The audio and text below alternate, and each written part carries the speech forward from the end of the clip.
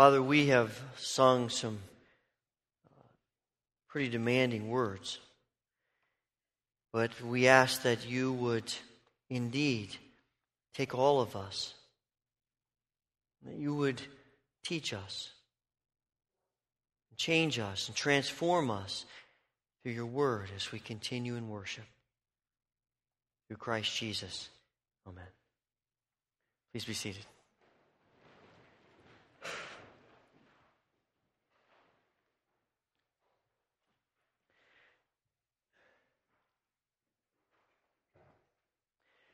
Can you imagine getting on an airplane and discovering that the pilot and the crew have no idea where you're going, where the plane's going?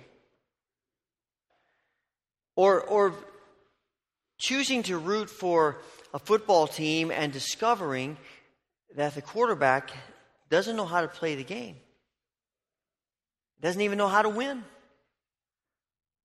Or signing up for a course and getting to class the first day and finding out that the professor has no idea what the class is about, has no idea what's going to be taught in the class, and has no idea where you're going to go from there. I suspect that the Academic Records Office might have a rush on drop ad slips when that was all finished up that first day.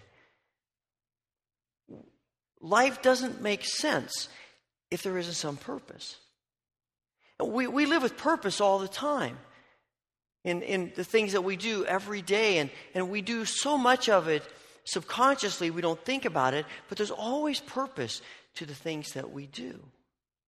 Without purpose, we wander aimlessly. No direction, no goal. And just as it's true of us as individuals, it's true of the church. We need not just to have a purpose, but to know our purpose. And so over the past few years, the elders have been working on putting together purpose and vision statements for us as a church.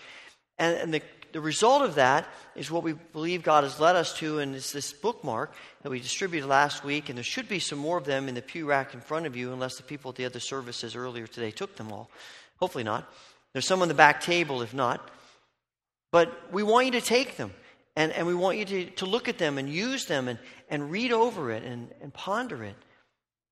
Because we believe that God is leading us to this purpose as a church. And you'll notice as in the first part of that vision statement, it talks about the atmosphere, the kind of church we want to be. And we want to be a church of openness and a church of welcome, a church that moves people toward healing. A place in which weary souls can come and find rest and strength. We want to be a hospital for the needy, not a spiritual country club for the elite. And a hospital in which we find healing and help and growth, even though it means that we probably are going to be challenged in ways that we might rather not be challenged. To think about things in different ways than we might normally think of them. To think of new things or maybe old things. To be confronted with our sin, to be called to holy living, to sacrifice for others, to learn what it means to be a disciple of Jesus Christ.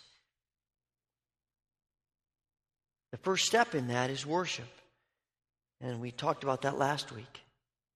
And the second step is discipleship. That's what we want to think about today. Discipleship begins with the Scriptures. If we're going to be a learning church, then we need to be a church in which we submit to the Word of God as the foundation for all that we know. When you contemplate who God is and all that God has done, you're struck by the incomprehensible nature of God. The psalmist says, "Your knowledge is too wonderful for me, too lofty for me to attain." The 4th century theologian Gregory of Nyssa wrote, "How can our mind, which always operates on a dimensional image, comprehend a nature that has no dimension?" The hymn writer penned, "Immortal, invisible, God only wise, in light, inaccessible, hid from our eyes." The contemporary hymn writer Tim Hughes puts it this way: "Almighty God, in every way, you are above and beyond understanding." And then we turn to Psalm 103, and David says of this mysterious and incomprehensible God, he made known his ways to Moses, his deeds to the people of Israel. The Apostle Paul prays for believers that the glorious Father may give you the spirit of wisdom and revelation so that you may know him better. And John, speaking of Jesus in the introduction to his gospel, says no one has ever seen God, but God, the one and only, who's at the Father's side, has made him known.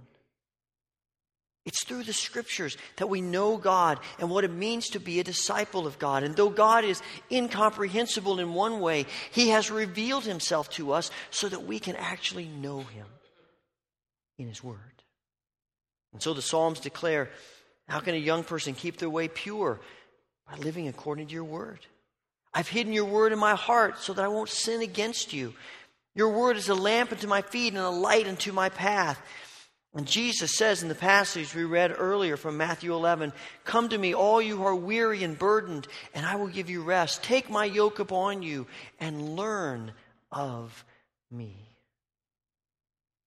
The learning of Jesus begins with an attitude of humility and submission to the Word of God as the foundation for all that we know and believe. If discipleship doesn't start here with the Word of God, then what makes us any different from anybody else who believes anything else? It's the Scriptures that set us apart at the core. We know God. We know about God. We know what God desires of us. And we're only a church of learning disciples when we submit ourselves individually and corporately to the Scriptures as the final and true word upon which our discipleship is based. But a learning church is not just a church that submits itself to the Word of God. It's also a church in which we submit to other Christians who help us understand the Word of God. Now, the church doesn't make us like Christ. But in the church, we're reminded of truths that on our own we would probably ignore or at least do our best to avoid. The church reminds us that our natures are bent and skewed and crooked, that we're sinful, that on our own we can't do anything about it or much of anything. But the church also reminds us that Christ can do something about it, and he has. And the purpose statement acknowledges that we are about learning from each other. And the church communicates these truths of the Word of God and what it means to be a disciple in a variety of ways through a variety of Christians. One thing, the most obvious thing, is that we learn from each other here and now. If all we learn is from our own experiences and our own interpretations, then we're going to have a tendency to believe and receive the things that we agree with, the things that confirm what we like, the things that look most like us. But when we're committed to teaching each other, sharing life with each other, committing ourselves to each other, then we have opportunities to be stretched and challenged and grow. We're like iron sharpening iron, knocking off some of those self-absorbed, self-centered tendencies. We need each other. We learn from each other. It started as a part of my doctoral program, but it's something that I have continued ever since then because it's one of the most valuable and invigorating things that I do. I call them sermon focus groups. I have two groups of an eclectic array of representatives of the congregation who meet. Each group meets with me once a month, and we talk about sermons that I'm going to be preaching in the future. And in the course of those conversations, as I talk to them about what I'm thinking for the sermon and the things that are coming to me, they will help me understand things that don't seem clear. They will help me focus sometimes. They will help me with things that they may feel I've misinterpreted. And I can guarantee you there are things in virtually every sermon that come up in the groups and are ideas from people in the group that are sprinkled throughout virtually every one of my sermons. They challenge me. They help me, not just to hopefully be a better preacher, but to be a better Christian. because of our time together, because of those groups. And we do this with each other in a variety of ways. Sunday school classes and Bible studies and prayer groups and small groups. And we do all of these things because we're serious about Jesus' command to come and to learn of me. I was thinking about the value of people teaching me. Last fall, I was sitting out on a front porch. It was just beginning to get cool. And I was just thinking, meditating, praying, reading scripture. And I happened to glance up, and there are lots of birds that fly around in the mornings around our neighborhood.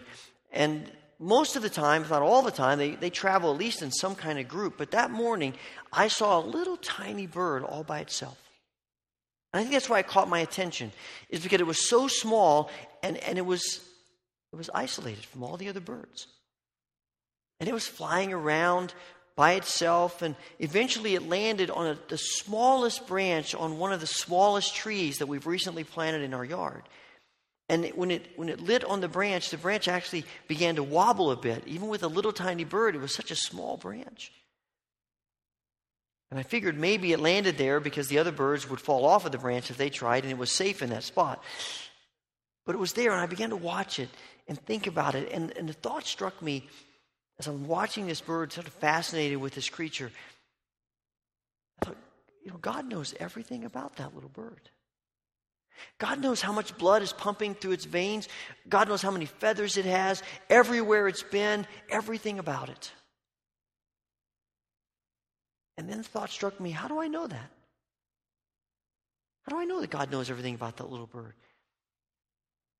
Because I remembered in Matthew's gospel, Jesus, in his attempts to help us understand how much God the Father loves us, says, God cares about even the smallest sparrow. And so being in children's ministries and being in youth group and being in Bible studies, or in a variety of ways, that truth was reinforced to me. That God loves even the smallest creatures. And so he loves us in a whole variety of ways to those people who invested themselves in me, and I suspect in you. And we keep doing that for each other. That's how we help each other and teach each other and disciple each other. That's the church being the church. It's certainly the picture of the New Testament church. When you come to the end of Acts chapter 2, the writer says they devoted themselves to the apostles' teaching, the fellowship, the breaking of the bread, and the prayer. And all the believers were together and had everything in common. And every day they continued to meet together in the temple courts. And the Lord added to their number daily those who were being saved. That togetherness. But let's not forget that often God surprises us in the people he brings to teach us. Often, the people who we might think least likely are the very ones God uses to teach us. God uses the weak to teach the strong, and the young to teach the old, and perhaps the least experienced to teach the more experienced. But followers who are intent on being disciples of Christ, don't worry about who's teaching whom. We just come in a spirit of humility to learn. But learning from each other isn't enough. There are others that God has given us, other Christians who help teach us how to be a disciple of Christ. We learn from Christians through the ages. There's people who've gone before us in the faith.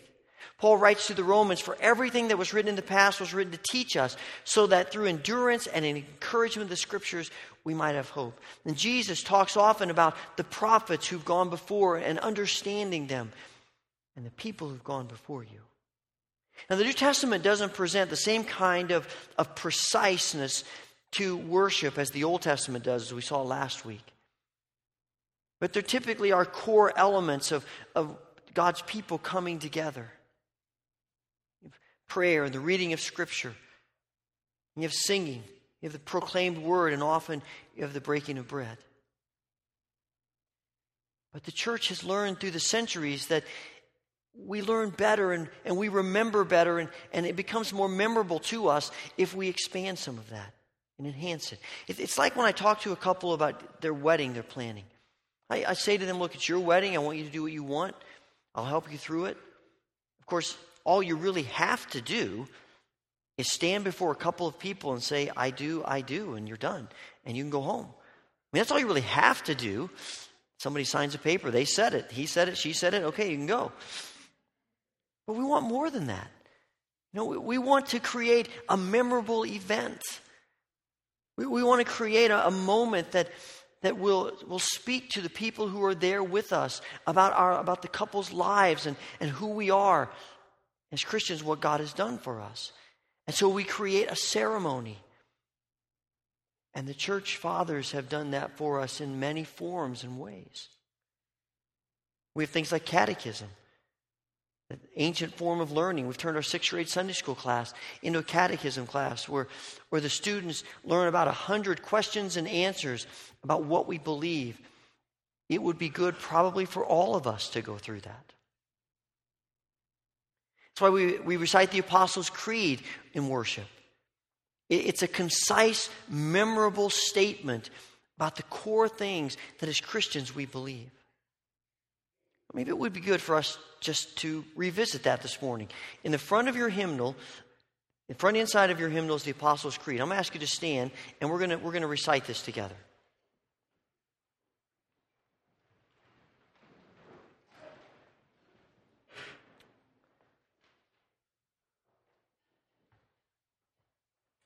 Let us affirm our faith in this historic affirmation. I believe in God the Father Almighty, maker of heaven and earth, and in Jesus Christ, his only Son, our Lord, who was conceived by the Holy Ghost, born of the Virgin Mary, suffered under Pontius Pilate, was crucified, dead, and buried. He descended into hell. The third day he rose again from the dead. He ascended into heaven and sitteth on the right hand of God the Father Almighty.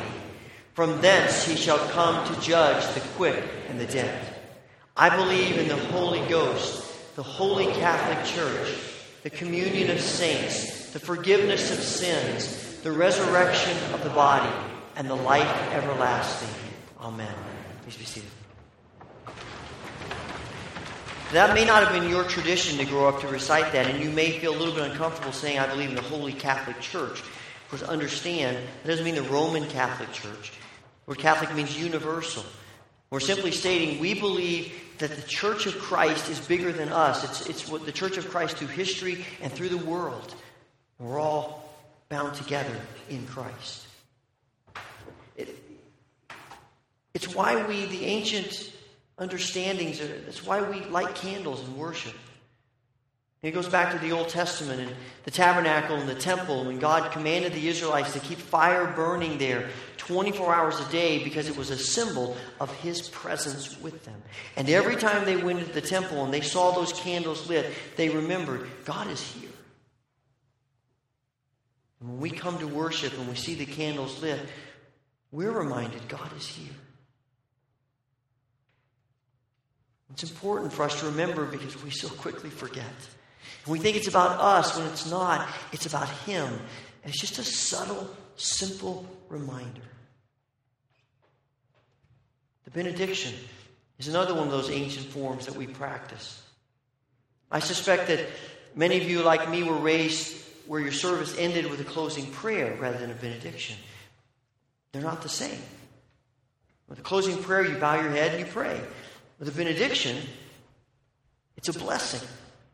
In a benediction, you look up and the person who is pronouncing the benediction pronounces God's blessing upon you.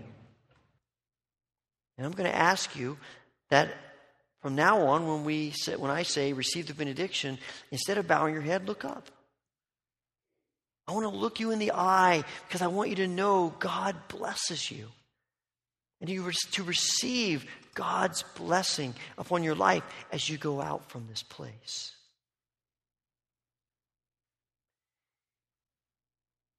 It's our penchant to forget and towards self-centeredness that causes us to to utilize and need these things. That's why we have the church calendar.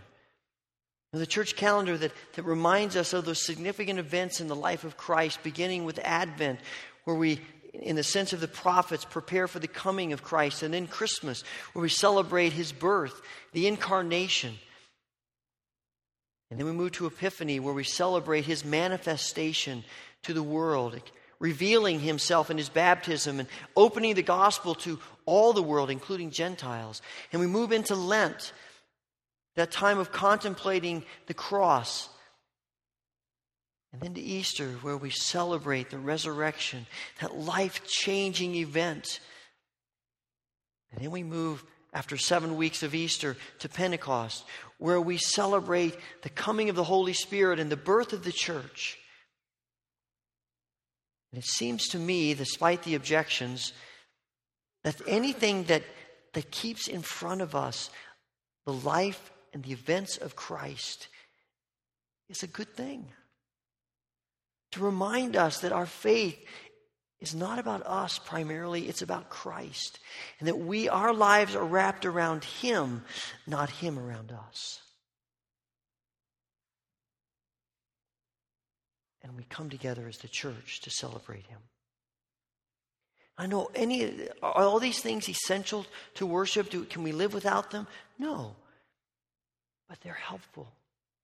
And they can be ways of reminding us of all that God has done for us and all that God wants to do for us.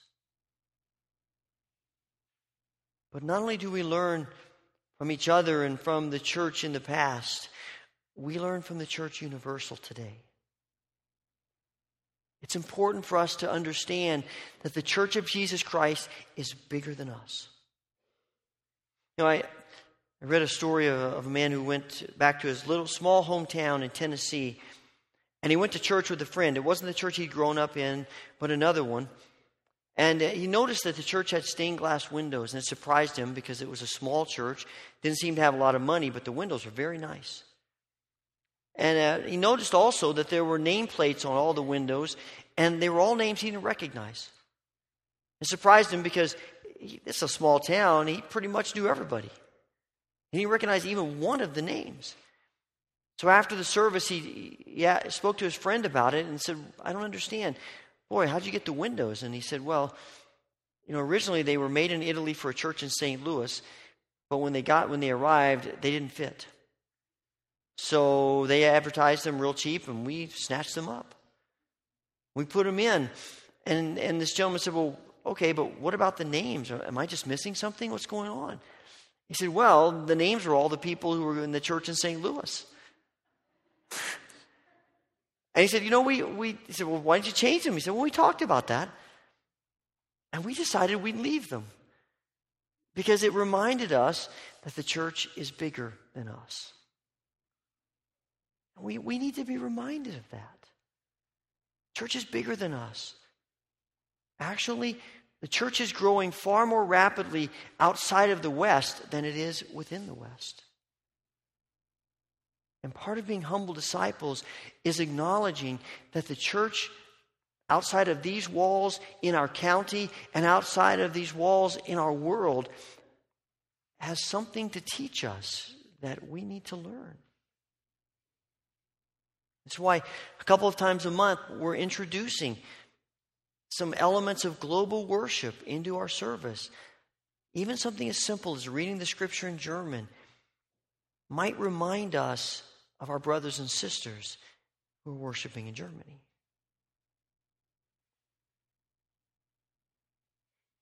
We need to be reminded that we don't have all the answers. That God's church is bigger than just us. Every November when we take a time to pray for the persecuted church, it always makes me feel a little bit awkward. Not that I don't want to pray for them. I do want to pray for them. I feel awkward because knowing all that they have been through and are going through, I feel unworthy to pray for them. Like they ought to be praying for us. They are far more like the New Testament church than we are. When you read the book of Acts and you see what the New Testament Christians went through, it looks a lot more like people in the persecuted church than us. We need each other. We need to learn from each other. But it's not always easy to move from being teacher to student. It's an act of humility.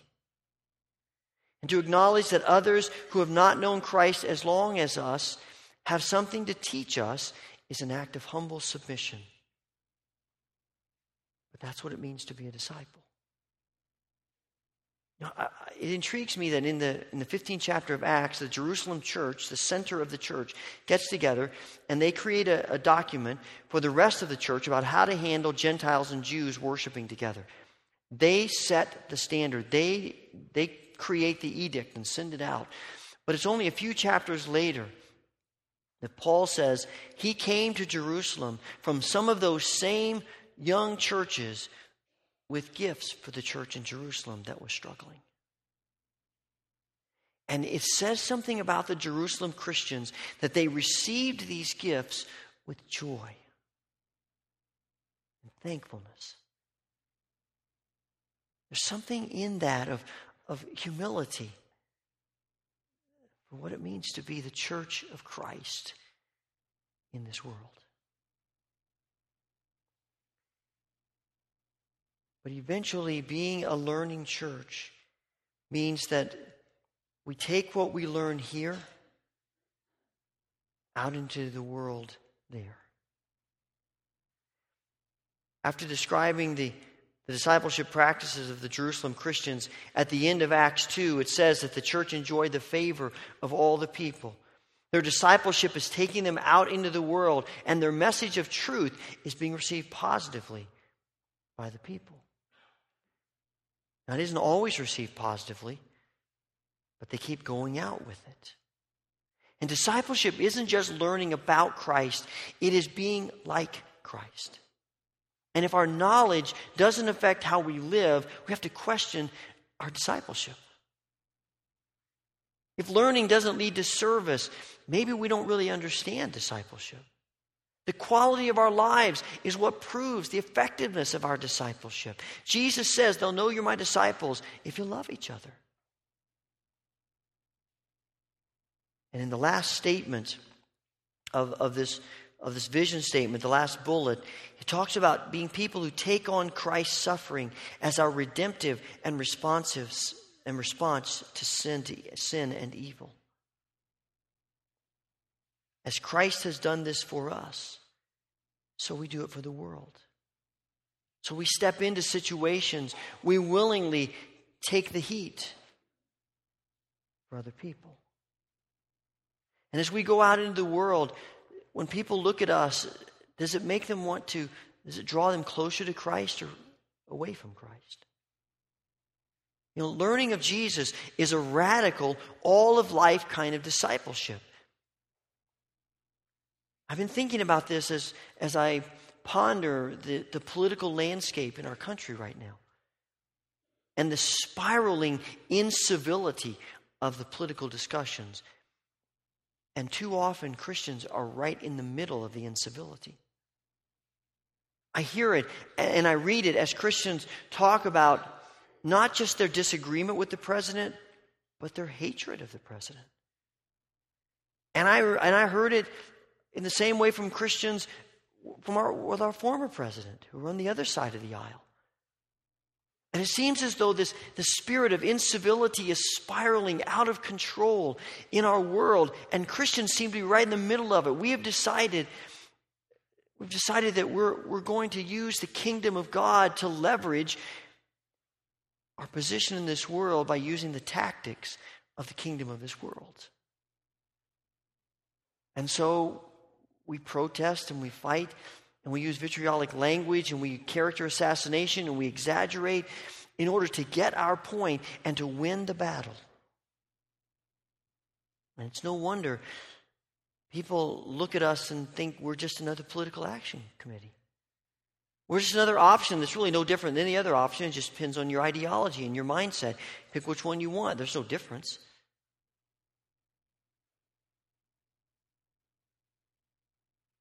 And the goal of our discipleship in this world is somehow to be a countercultural presence that doesn't look anything like all the other options. But it's a radical option that, in the words of Andy Crouch, we create a new culture. It's a radical option of Christ-like love and compassion and truth and hope. A radical option that's about Christ and that looks like Christ.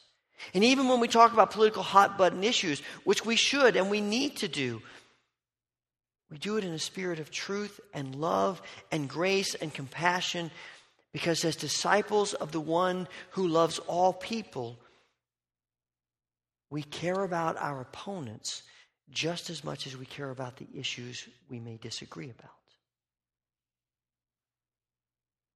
And when we begin to live that way, we're starting to understand the full essence and the purpose of Christian discipleship.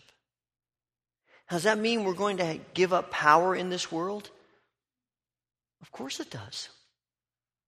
Does that mean that our rights will be squashed and that we might be taken for advantage of and mocked? Of course it does. But disciples know that the power of this world doesn't win. The power of Christ wins. The power of the cross wins. The power of the Lamb who was slain wins. The power of Christ-filled disciples wins. Discipleship is more than learning concepts. It's not just about being people who know about God. Christian disciples are people who allow God to affect every area and detail of life. And that's the symbolism of taking the light out of the sanctuary at the end of the service.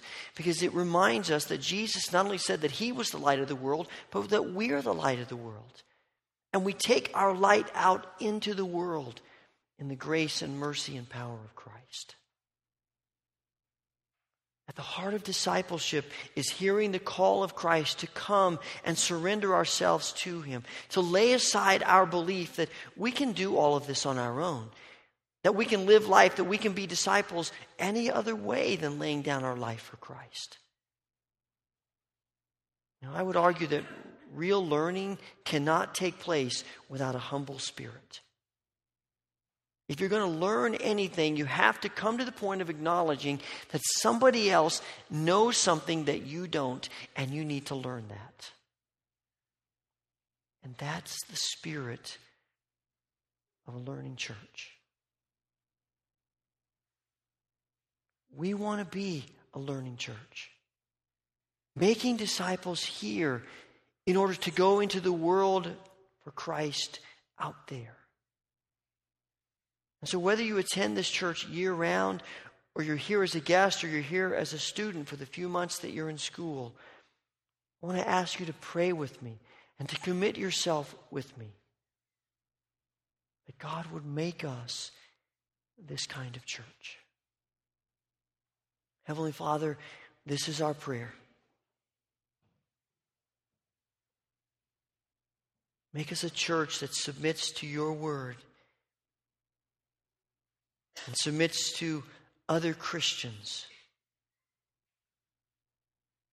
and submits to you to be your presence in this world. In the name of Christ Jesus, amen.